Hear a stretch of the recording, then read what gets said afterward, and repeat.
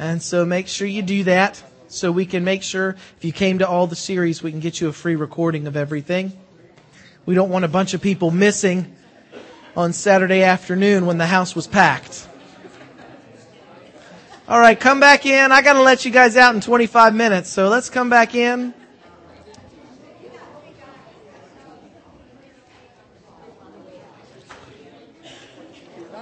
Got a little left in there. I do. It has a flake, though. Thank you. I'm trying to, drink around it. Yeah. No, I'm good. But thank you. She just went to get it.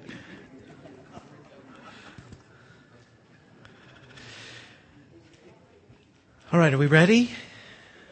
Maybe? I'm going to do my best to get you out of here in 25 minutes. But I don't promise. But I'll do my best. Let's thank you. Let's pray. Precious Heavenly Father, Lord, be with us during this next session. In your precious name we pray. Amen. The last presentation raises a grave question. No pun intended. If the wicked are not being tormented right now, if they're going to be destroyed in the end of time, then where on earth are they right now? Well, let's look at what the Bible actually has to say on the subject of death. In John 11, this is referring to Lazarus when he was sick. It says, and after that he said to them, our friend Lazarus has fallen what? He had been sick and now he's what? Oh, he's fallen asleep. Good.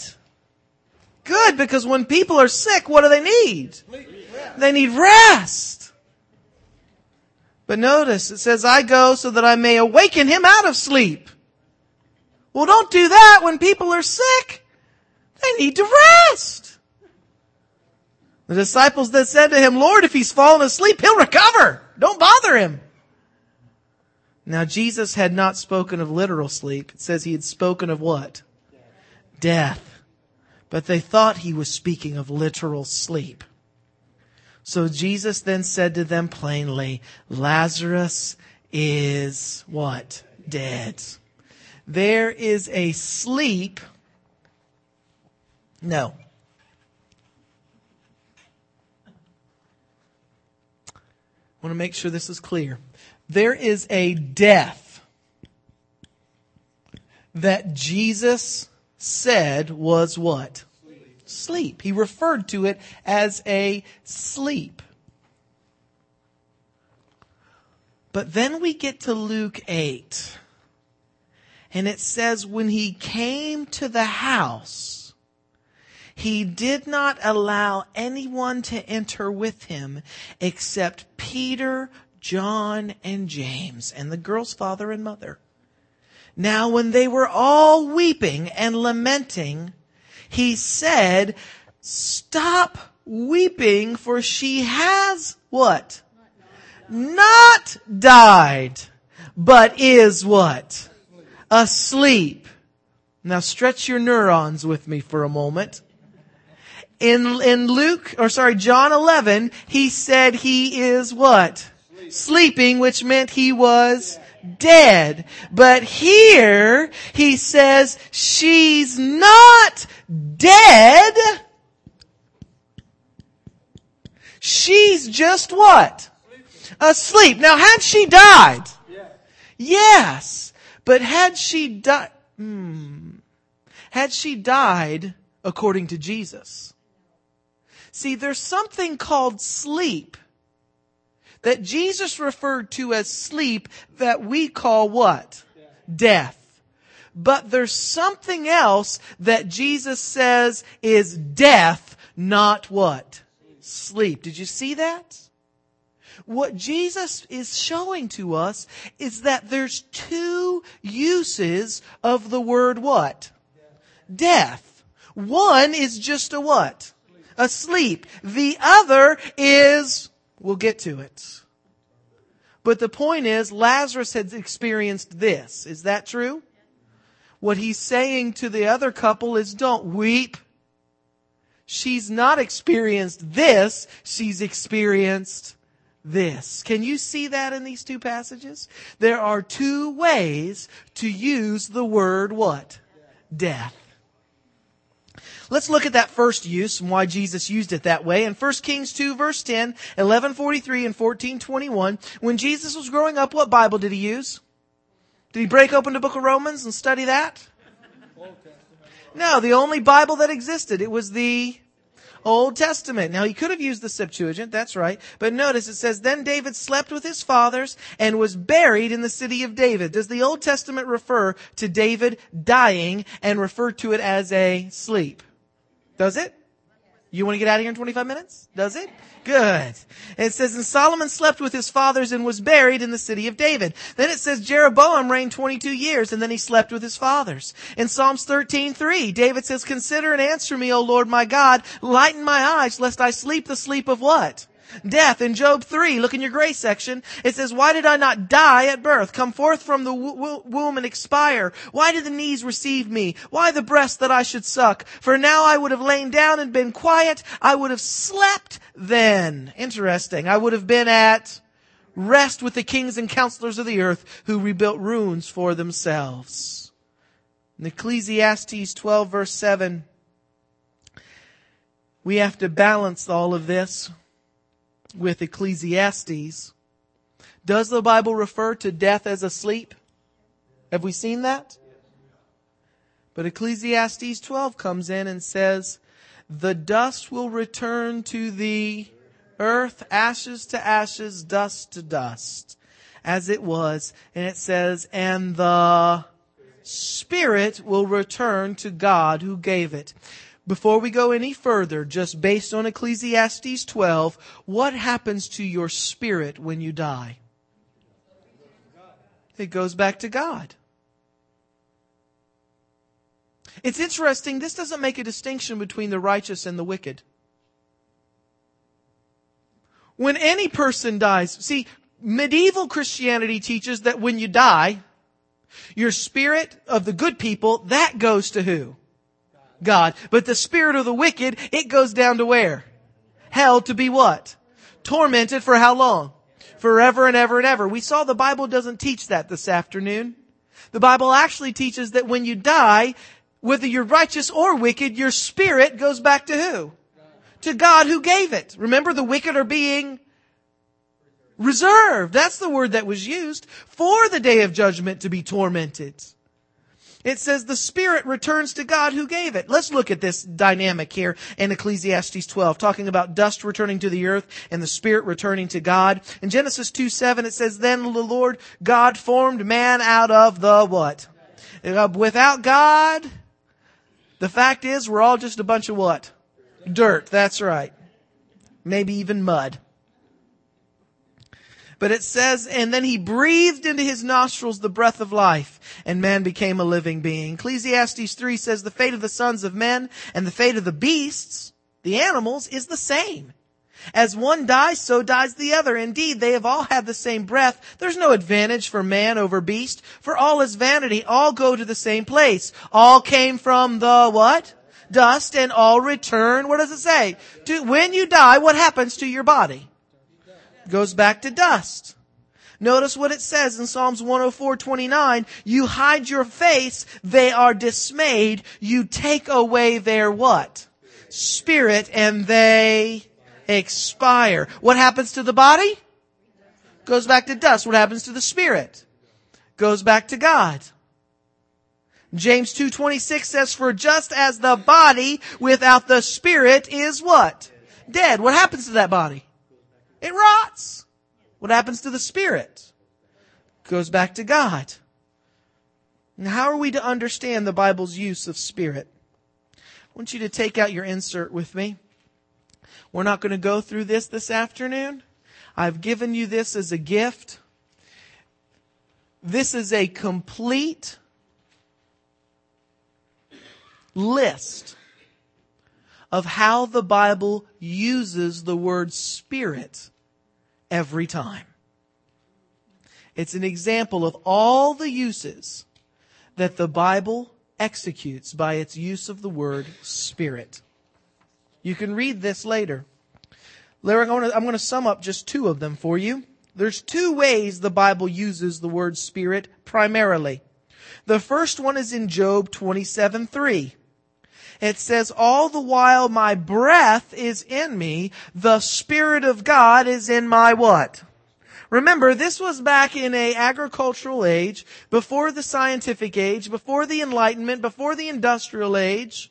When they thought of spirit, it's interesting. Look in the gray section there. Do you see the word ruach? This is the Hebrew word for spirit. It's translated into spirit 232 times, but what's it translated into 92 times? Wind. What's it translated into 27 times? Breath. Did God breathe into that sculpture there in Eden? He became a living being. The Israelites saw that breath as God breathing into man His what?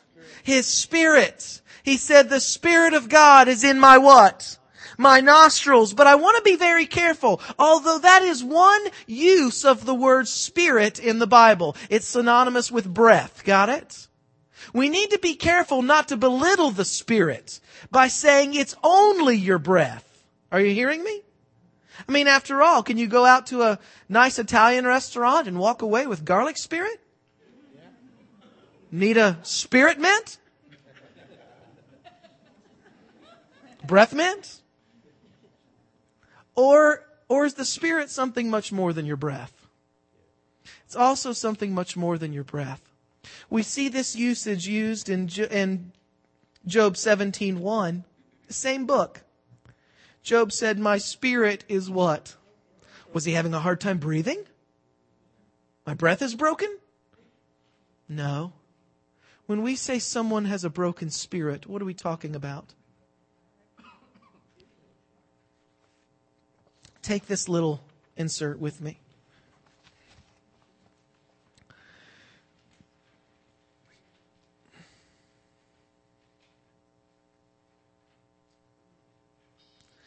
Do you see in the middle of the second column on the first page? There's a paragraph called Our Personal Identity is Preserved in the Resurrection. Do you see that? This is a commentary on some of these verses. Look 2 sentences down. It says the Spirit, the what? Character of man is returned to God, there to be what? Preserved. Does the word Spirit, is it only used in regards to breath? Can it also indicate our personality or that thing inside of us that becomes hurt at times or broken, our identity? Can it refer to that as well? Yes, and when we die, what happens with all of that? Where does it go? It goes back to God who what? The greatest illustration I can give you of this is if, let's say you got in an accident. And I know they can't do this yet, but let's say we live years in the future and they can pull this off. You got in an accident that was so bad, you required not just a heart transplant or a leg transplant or a brain transplant. You required an entire body transplant. Got it? They replaced everything that was yours, one thing at a time, until you were totally revamped, or what do they call it? Refurbished. Okay, well, not necessarily restored. Because they didn't use new parts. They're transplants, got it? And so, you wake up, and you look at your hands and you think, I don't remember that scar. Boy, my thumbs are fat. How did that happen? You you look down and man, your feet are huge. I don't remember that either. And they don't match. Yeah, no, I meant one bigger than the other, not two rights. But you pick up a mirror and you look into it and you've never seen that face in the mirror before. Got it? And where did your hair go? Got it? I mean, you'd think if they were doing everything else, they could do that too. They left that off. It was extra. Insurance wouldn't cover it. It was cosmetic.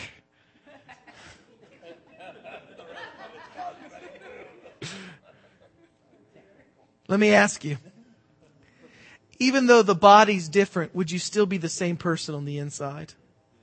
One is the body that goes to the dust. The other is your what? It's your spirit. Are you with me? Your spirit. Where does that go when we die? To God. And however you define that spirit, what I would like us to find this afternoon is in what state does it go? In Luke 23, Jesus taught us this because even on the cross, what was His dying word? Father, into your hands I commit my what? Spirit. Can we see that? But notice what Psalms 146 says. His spirit departs. He returns to the earth. That's His body. In that very day, what does the Bible say?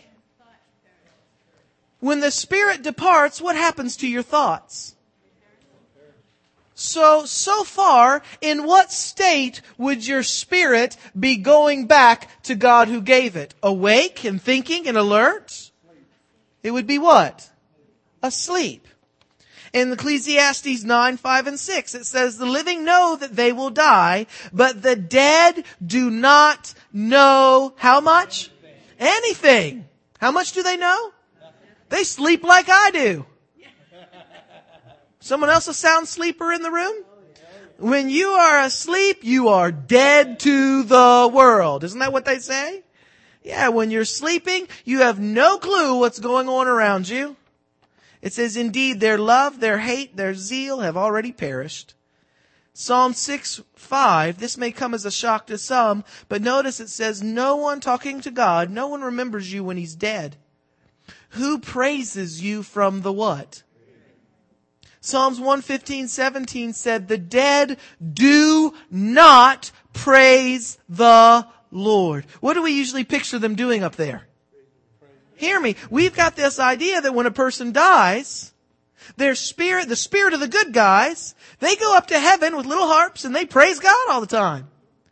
And the bad guys, their spirit goes down to hell where it's being burned.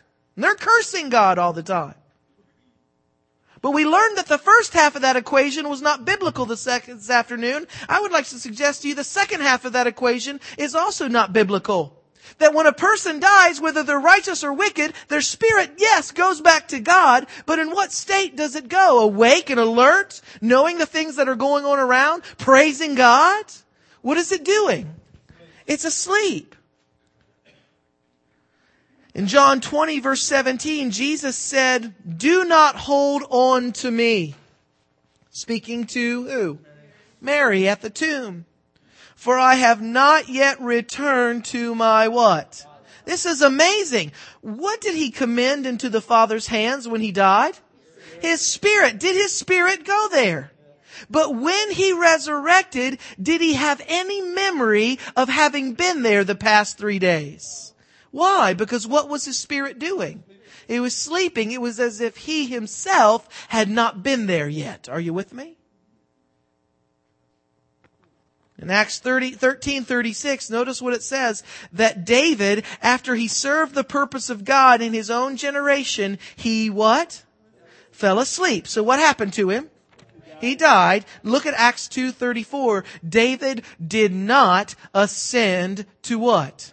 To heaven. Now don't get me wrong.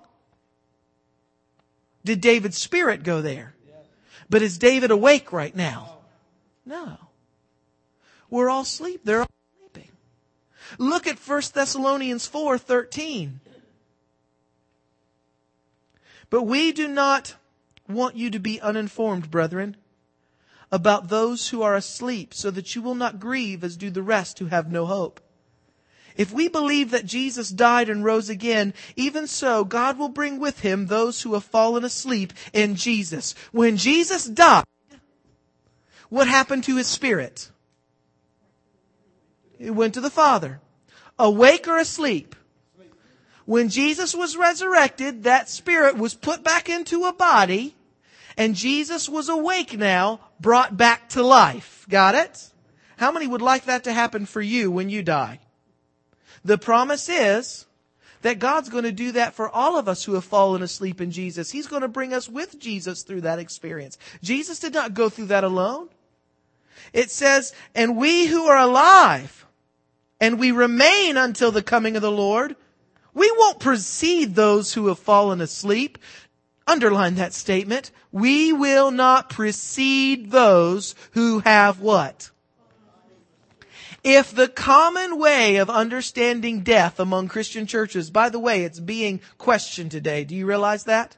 There's a new book that just came out by a Presbyterian. There's also a new book that just came out by an Anglican. Both of them have theologians in those churches that are reading these verses and saying, wait a second, we've got it wrong.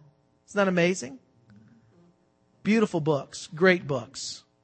I'm excited to see other theologians of other faiths catching on and going back and seeing what the Bible actually teaches on these subjects. This thing that we just underlined will not precede those who have fallen asleep. If the common way of understanding death that Christians do today is correct, would it make sense to say that make sense to clarify and say, listen, now we're not going to get there before them. Why would you need to? Why would you need to? Because they're already what? There, according to common belief. The mere fact that Paul says, listen, we will not precede those who have fallen asleep means they're not where? There. Their spirit's there, is that true? But their spirit is what? Sleeping. And we who are alive and don't sleep, will we get there before they do? No. It says the Lord himself will descend from heaven with a shout and the voice of an archangel with the trumpet of God. And the dead in Christ will rise, what does it say? First. They're going to rise first. Then we who are alive and remain will be caught up together with them in the clouds to meet the Lord in the air. So shall we always be with the Lord. Comfort one another with these words. Today in Christianity, you never hear the resurrection being preached. Nobody preaches it. Because what do you need a resurrection for if you're already there? The point is, it's your spirit that's there. And in what state is it? Asleep. And we're all waiting the hope of the what? Resurrection, when those who are alive will be caught up and those who are asleep will be what? Woken up, and we will all be caught up together. He says in 1 Corinthians 15, how do some of you say there is no resurrection of the dead? If the dead are not raised, not even Christ has been raised. And if Christ has not been raised, your faith is what? It's worthless. Those who have fallen asleep in Christ have what? They've perished. But now Christ has been raised from the dead. He's the first fruits of those who are asleep. For as in Adam all die, in Christ all will be made, what does it say? Alive. But each one in his own order. Christ the first fruits, and after that, those who are Christ at his coming. Then comes the end. Look at your gray section. Remember how we just read that David had not ascended into heaven? He had not ascended into heaven consciously. His spirit's there asleep. Notice what Psalm 17 says. As for me, what does David say? As for me, I shall behold your face in righteousness. I will be satisfied in your likeness when I die. When I wake. He knew that when he died, he was going to sleep the sleep of what? Death. But he had the hope of one day being what? Awoken. Resurrected. Then he would see the face of the Lord. You know, in all practicality, if you understand this, it really makes no difference for those that have passed on before us. We think that they've died and gone to heaven, many of us. But in their timing, it's actually the same thing, because they died, and in the blink of an eye, the next thing they'll be conscious of, what's the next thing they'll see? Jesus. And so to them, it is almost what? Instant. Got it? For them, they did die and go to heaven. Got it? But you and I who are still living know that they're not there awake. They're there sleeping. They'll see his face when they wake up. A friend of mine was burying his grandfather. And I was privileged to be there. And he was so worried about his grandfather. His grandfather said, "Don't worry for me, worry for you." He said, "I'm going to close my eyes." He said, "I'm going to go now. but I'll see you in just a minute. That's what his perspective was. He was going to sleep the sleep of death. Would he know anything that's transpiring? The next thought he had would be not in that hospital bed, but being brought forth from the grave with his family again. No time had skipped or elapsed in his thinking. He had skipped time. Do you see how it goes? We're the ones who live through time, not the dead. They are being reserved, some for everlasting glory and others for judgment. Wow, what a hope, amen? John 11, Jesus said, when he came, he found that he had already been in the tomb 4 days. Who is this? Lazarus. Martha, therefore, when she heard Jesus was coming, she went out to meet him. Martha then said to Jesus, Lord, if you'd been here, my brother would not have died. Even now I know that whatever you ask of God, God will give it to you. Jesus said to her, your brother will rise again. And what does Martha say? I know he will rise again in the what? Resurrection on the what? Oh, interesting. When was she expecting to see her brother again? In the resurrection on the last day. Do you see how she believed what we're talking about this afternoon? She saw it. But notice what Jesus said to her. I love Jesus. He comes at her from an angle she did not expect. He says to her, I am the resurrection and the life. He who believes in me will live. Watch this. He will live even if he what? Dies. Because everyone who lives and believes in me will never what? Oh, interesting. Did you see how he just used both of them? He said, if he believes in me, even if he dies, he will what? He'll be woken up, because he who believes in me will never what? Die. The only way to understand this passage is to see that Jesus saw two kinds of death. Can you see that there? Lazarus was not dead, he was sleeping. One type of death. That little girl was not dead, she was just what? Sleeping. He said that you and I, even if we die, if we've believed, we'll live again. Because he who believes truly never what? Dies. You may take a nap between here and there, but you will never die. Praise God, amen. Do you believe this, he asked? Revelation 20. Remember we talked about this in the last presentation. I saw a great white throne, the day of judgment, and him who sat upon it, from whose presence the earth and the heavens fled away. No place was found for them. I hope that this will make more sense to you now. It says, I saw the dead, the small and the great, standing before the throne. The sea gave up the dead which were in them. Death and the grave gave up the dead which were in them. And they were judged, each one according to their deeds. Then death and the grave were thrown into the lake of fire. This is the, what's that word? Ooh, does the Bible actually even go so far as to say there's a first and a second? Interesting, isn't it so far? The second death. This is the second death, the lake of fire. What is the second death according to the scriptures? We put a question mark. What is it according to this verse? Lake of fire. What we talked about. The literal flames of last presentation. He who believes in me, though he dies, he will what? Though he dies, he will, do you remember what he says? He will live. For he who believes in me will never die. Amen? Do you see how it works? What a hope. What a promise. Jesus said she hasn't died. She's just sleeping. Wow. John 5, Jesus said, do not marvel at this.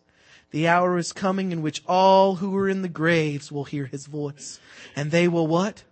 Come forth. Those who have done good to the resurrection of what? Those who have done evil to the resurrection of what? Condemnation. Do you see it? Daniel taught this. Many of those who sleep in the dust of the ground will awake. These to everlasting life, but others to disgrace and everlasting contempt. David said in Psalm 71, look in your grace section, You who have shown me many troubles and distresses will revive me again and bring me up again from the depths of the what? I believe with all my heart that Jesus is coming back. Amen. I believe He's coming back soon. But if that doesn't take place in my lifetime, I have the hope that if I fall asleep like the fathers that have gone before me, that He will remember me and bring me back up from the depths of the earth. That He will hold my spirit, though it sleepeth. He will hold my spirit in reserve until that great and glorious day where we're all caught up to be with Him forever. Amen. Malachi 4.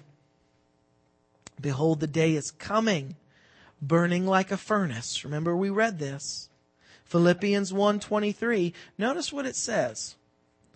Paul said, I am what? Hard pressed from both directions, having a desire to depart. And what does it say? Be with Christ. For that is very much better, yet to remain on in the flesh is more necessary for... Now, according to Paul, this sounds like, if you want to read into it, it sounds like that Paul is saying when he dies, he's going to immediately, consciously go where? To heaven. But notice what Paul had said in other places. 2 Timothy 4, I have fought the good fight. I have finished the course. I have kept the faith. In the future, there is laid up for me a crown of righteousness, which the Lord, the righteous judge, will award me when I die. On that day, and not only me, but all those who love His what? He understood the delicate balance that when He died, He would await till the second coming until He saw the face of His Lord. Did He understand that? But in Philippians, he also understood the reality that to his perception, when he died, the next moment that he would be conscious of, he would be with who? With the Lord. And that's what it is for all of us. We lament, and I've had people say, Herb, do you mean my loved ones aren't in heaven right now? Well, their spirit is. It's sleeping. Well, what do you mean it's sleeping? Why am I... Understand this, your loved ones who have passed away will not know that all of this time has transpired while they were gone. The very next conscious thought they will have is that they died and they are immediately with who? Jesus. When you and I die, time may continue, but for us, what is the very next second going to be? Being with Jesus. Are you with me? 2 Corinthians 5:8. Paul uses other language. It says, we are of good courage, I say, and prefer rather to be absent from the body and be at home with who? The Lord. This also sounds like Paul believed that when you died, you went where? Consciously. To heaven. But notice what he says. Notice what he means by this when we look at the use of this language in other places. 1 Corinthians 15, behold, I tell you a mystery. We will not all what? Did Paul believe in sleeping? Yes. Sleeping until when? According to 1 Corinthians 15 previously. The resurrection. It says, but we will all be changed in a moment, in the twinkling of an eye, at the last trumpet. For the trumpet will sound, and the dead will be raised. How? We will be changed. For this perishable must put on imperishable. This mortal must put on immortality. Will we get a new body? Yes. And when we get that new body, will we be at home with the Lord? Yes. We will be divested of this one, get that one, and be with God. When do we get that new body? But when this perishable is put on imperishable, and this mortality will have put on immortality, then it will come up the saying that is written, O death is swallowed up in victory. O death, where is your victory? O death, where is your sting? The sting of death is sin. The power of sin is the law. But thanks be to God, who gives us the victory through our Lord Jesus Christ. When did Paul see us getting a new body and being with the Lord? At the resurrection. Look at Luke 23:43. Jesus said to him, truly I say unto you, this is when he was dying, today you will be with me where? In paradise. Some people say, see, that proves Jesus believed that he was going to die and immediately go where? To heaven, consciously. You'll be with me today where? Where? Paradise. Paradise. See, Herb? Jesus believed it. I want you to read Acts 19:12 with me. It says that from his body there were brought unto the sick handkerchiefs or aprons, and the diseases departed from them. I didn't know that Paul went around healing sick handkerchiefs and aprons. What's missing in that sentence? A comma. Where should the comma be? Talk to me. Where should the comma be? He brought unto the sick, comma. The sick is a noun, not an adjective. He brought unto the sick, comma.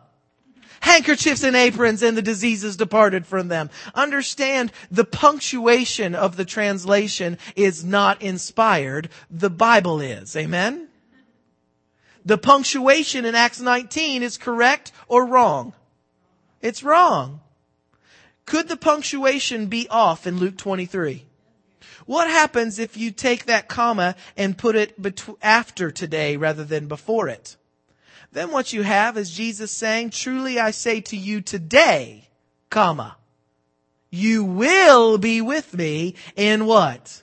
He was saying it to him today. He wasn't saying it was going to happen today. Do you hear the difference? Acts 27:37. The greatest proof I have of that is Jesus himself said when he was resurrected, I have not yet what? Ascended to my Father. You can't make it contradict. You have to make it harmonize. In Acts 27:37, I want to look at one more thing that comes up with this subject. It says there were in all the ship 216 what? Souls. Now there are two uses of the word soul in the Bible. Sometimes the Bible refers to the soul as what man is. Got it? It's his whole person. He's a soul. We use that too. We say, oh, that dear soul. Don't we do that? And how many souls were there? Good. But notice, in Genesis 2:7, well, you see the same thing. Jehovah had formed man out of the dust of the ground, breathed into his nostrils the breath of life, and man became a what? Living soul. So the word soul is used referring to the whole person. Everyone with me? But the Bible also uses it as not what man is, but something which man possesses. I'll show it to you. In Romans 2 verse 9, it says, tribulation and anguish upon every soul who does evil. Is that what it says? It says soul of man who does evil. Is this what man is or something man has? Do you see it here? Grammatically. Am I asking you to think too hard? Is it what man is or what man has? According to Romans 2, what man is or what man has? Has. It's the soul of man, not himself. It's something that's his. Whether you define the word soul as something which man possesses or whether you define soul as that which man is, regardless of how you define it, notice what the Bible does not teach about the word soul. It says, behold, all souls are whose? The soul of the Father as well as the soul of the Son is mine, and the soul who sins will what? Die. Does the Bible teach that the soul is immortal and will live on forever and ever and ever? What happens to the soul? It dies. And where did we learn it died in the previous presentation? Are you with me? Are you looking? That is the second what? Oh, remember, Jesus said, don't fear him who can destroy just the body, but cannot destroy the soul. That's this death. Fear him who can destroy both soul and body in where? In the lake of fire in hell. Do you remember that? Why is this significant? Why is this even important?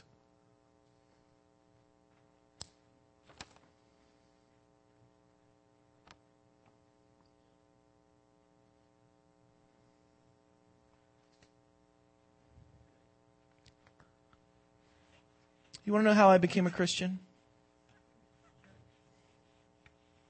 Doesn't matter. You're going to hear it anyway. Just kidding. Yeah. It's just an illusion.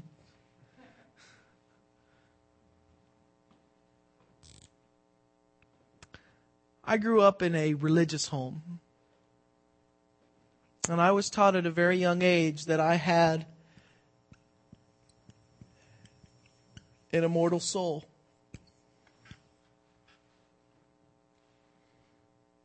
And I was taught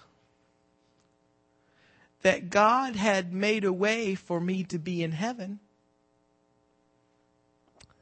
but I needed to convince Him to let me be there. To convince God to let me go to heaven and spend that immortality, or else I would go to where? And spend that immortality. And I wasn't the only one taught that, because you can see it everywhere today. Have you seen the bumper stickers? Eternity. Smoking or non-smoking. Have you seen those? They're out there. In my whole early religious life, understand, my picture of God was that I naturally had what? Immortality, and I just needed to convince Him to let me spend it in the happy place rather than where I was headed. That I was born destined for, but He would let me into this if I did something. And different groups would tell me what I had to do differently. Some people would say, just accept Him. Some people would say, well, you need to do this and do this and do this and do this. You know what the problem really was? It wasn't what they were saying I needed to do to convince Him to let me into heaven. Do you know what the problem was? The whole system was messed up. From the very beginning, because no matter what I did, whether I did the right thing or the wrong things, everything that I was doing was for which principle? A or B? A. Just let me get my carcass into the kingdom. That's all I care about. Please, God, I don't want to spend immortality here. The whole system was bankrupt. You know what? The Bible doesn't even teach all of this garbage. It scares me to death what we're doing to kids. I was in Louisiana recently doing a series of meetings around Halloween. Have you seen what they do at Halloween time with this whole concept? They don't make haunted houses. And I can talk about them. I can talk about the Baptists, can I? I'm from the South. I mean, yeah, there's more Baptists than there are people in the South. I mean, really. But they don't put on haunted houses. And I have a lot of good friends that are Baptist, and we joke back and forth. They've got a good sense of humor. I hope I can. They don't put on haunted houses. They do a representation of hell. And they take kids through it for Halloween. And they have kids on the other side signing up to accept Jesus as their Savior in droves. It works. There's all kinds of little kids getting into the kingdom. It's a no-brainer. This system, editor of the New York Times says, heaven doesn't seem very interesting when I think about it. He's just being honest. He says, but after all, it doesn't need to be interesting because it just needs to be better than what? Yeah. Got it? Look at the options. It just has to be something other than that. I look at that and I say, we're not winning people by the revelation of God's love. We're not changing their hearts from being about them to being about God. We're just scaring the hell out of them. That's all we're doing. And we're making them more self-centered than they were. According to Jesus, He says they're twice the sons of hell than when you found them. Because they may be trying to serve God now, but they're trapped inside of a principle A where they're just trying their whole life to convince God to save their skin. Do you know what the Bible really teaches? You know what the gospel really is? The gospel is this, in Genesis 2:17, the gospel does not teach that your soul is immortal to begin with. We've learned that. But notice what it teaches. From the tree of the knowledge of good and evil, you shall not eat of it, for in the day you eat of it, you will surely what? Die. Do you know what that means? That when Adam and Eve sinned, the day they sinned, what should have happened to them? They should have died. Why didn't they? Because Jesus is the Lamb slain from the foundation of the world. Jesus stepped in and said, let the race live. Let it fall on me. I'll die. Let him have another chance. How many are thankful for that? But you and I, we've sinned too, not just Adam and Eve. Isn't that true? Which means you and I are not alive because we're immortal. You and I have sinned and we should beware. We should all be dead, and the only reason why you're even breathing right now, whether you accept Jesus as your Savior or not, whether you're a heathen or a saint, the only reason you're breathing right now is because God has encircled this globe with an atmosphere of abounding grace, which is as real as the air we breathe. He is having grace on us all. We're not naturally immortal, trying to convince us to let us into heaven. We should already be what? Dead. And He has given to everybody what? Life. Look at what the scriptures teach on this. It says in Romans 5:18, then as one man's trespass led to, what does it say? Condemnation for how many? All men. Do you remember what God said when they sinned? Take them away from the tree of life. They must not be allowed to live for how long? Forever. At that point, humanity lost its immortality. Remember, we've covered this today. Humanity lost its immortality. Hear me. Can you be born with that which your parents did not possess? No. If Adam and Eve didn't have immortality, if they had lost it, can they pass that on to their race? No. That means you and I are born how? Mortal. Check this thought out. Being mortal, like the Bible states, even if you could live a perfect life and never sin, even by so much as a thought. How many think that'd be cool if you could have pulled that off? Even if you could go from birth to the grave and never have even sinned once, do you know what the facts are? You'd still die. Because you were born mortal.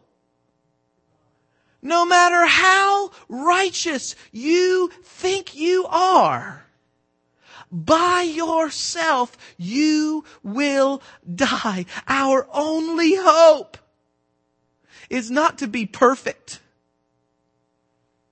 Our only hope is to accept by faith the one who is immortal. Amen?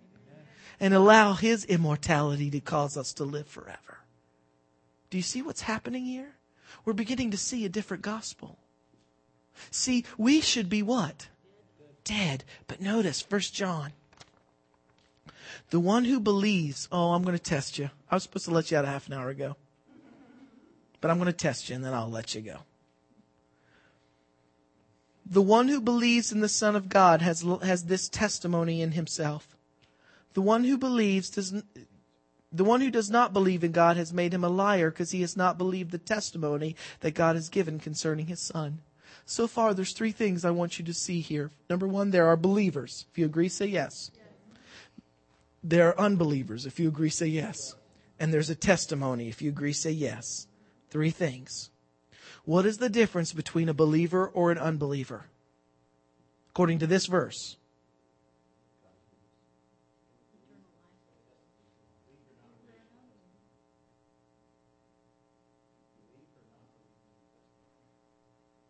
Believers, what do? That's why they're called believers. It's a no-brainer. It's not a trick question. Unbelievers, what do they not do? That's why they're called unbelievers. What are they believing or not believing? The testimony. So in the chronology of events, hear me. In the chronology of events, what has to happen first? What happens first? The giving of the testimony or the belief of the individual? Which happens first? The giving of the testimony, because how the person responds to the testimony determines whether they're a believer or an unbeliever. Is everyone with me? So you agree that the testimony comes to the person before they believe. Do you agree with me? Would you like to know what that testimony is? Before a person believes, God gives them this word, and the testimony is this: that even though you haven't believed yet, God has given you eternal what?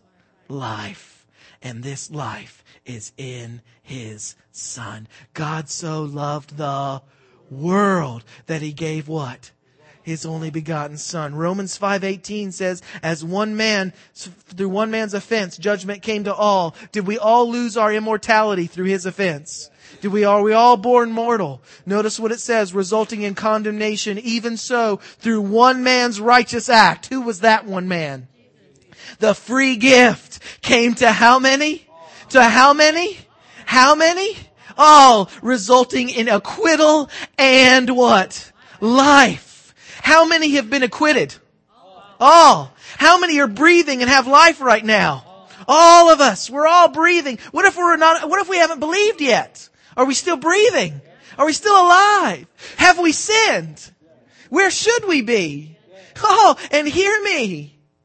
We're alive because God has given us the gift of His Son. We're not alive because you're naturally immortal and now you need to convince God to let you spend it in heaven. You should be dead. Do you understand that? And before you did any convincing of God, He was already convinced that you should live. Do you hear me?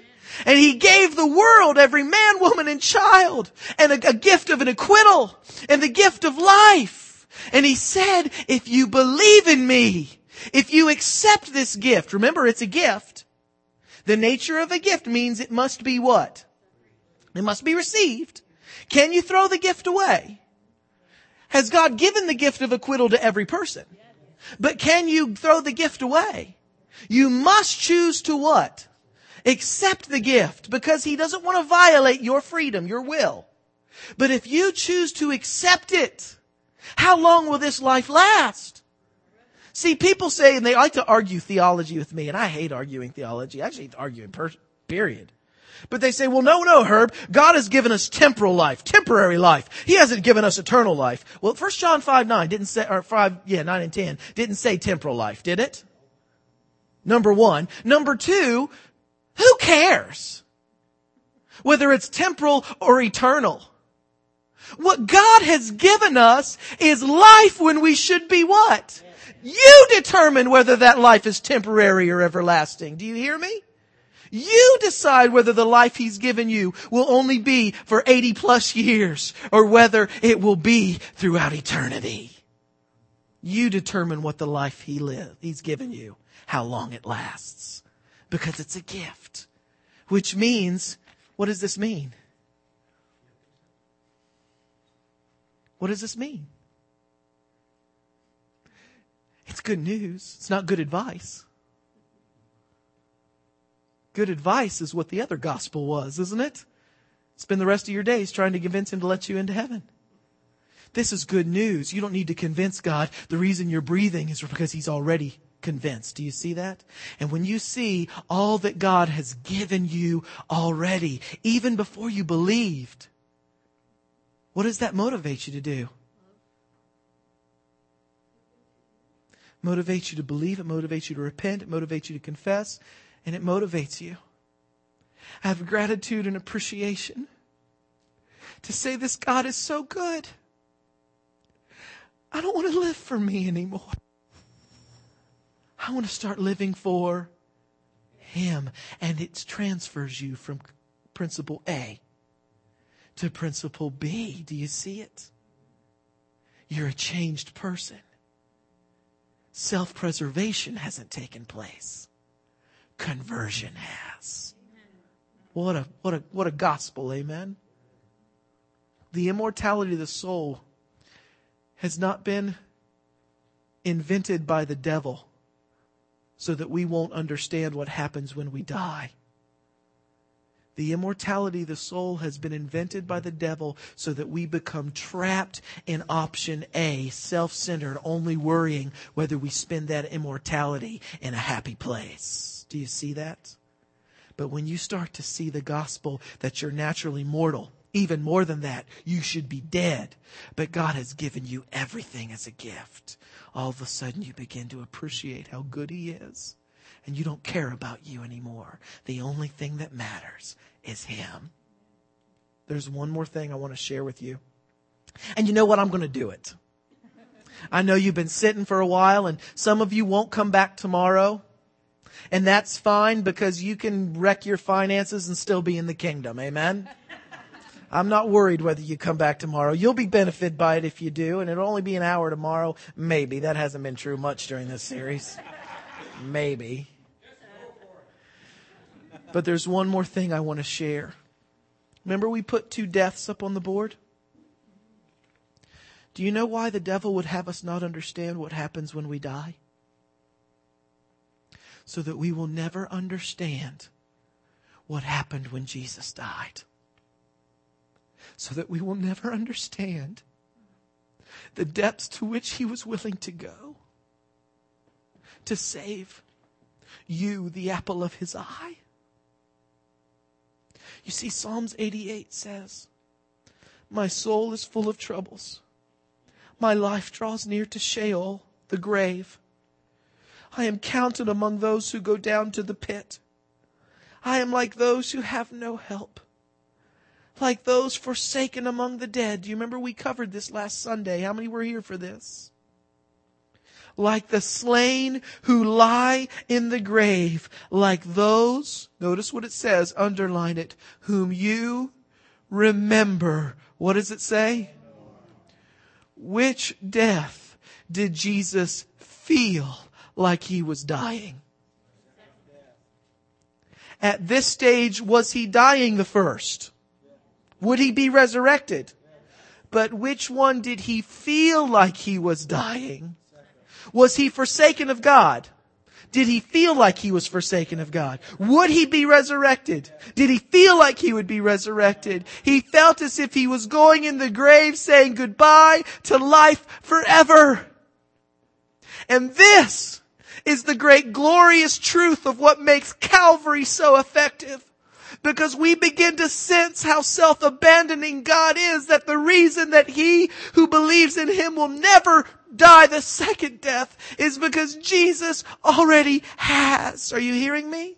But what did it mean for him to be willing to go through with that when faced with the options of heaven or you and me? It required a God who would say that heaven is not a place he desires to be if you could not be there. It required a God who loved you so much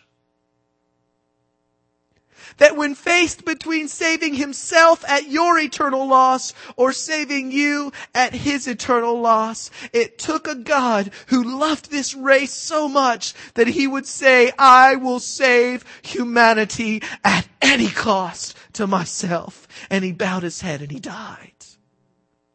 You see, you can believe that Calvary was just about what he suffered physically. And how much of his love will you see there? If he suffered this much, how much love will you see? But if you begin to sense that Jesus felt like he was dying the second death, the lake of fire death, in which there is no resurrection, it is eternal, permanent, done. And even when faced with saying goodbye to life forever, that you were still the most important thing to him.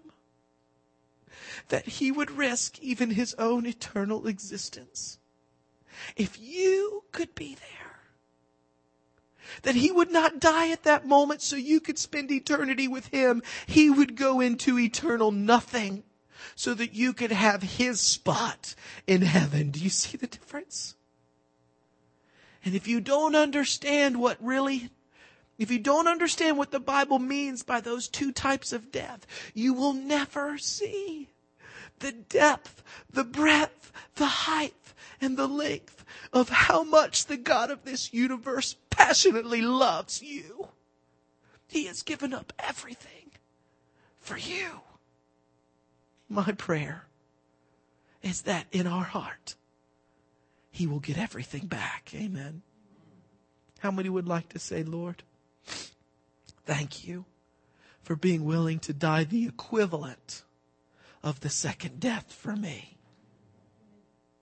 Let's pray. Precious Heavenly Father, as we close this afternoon,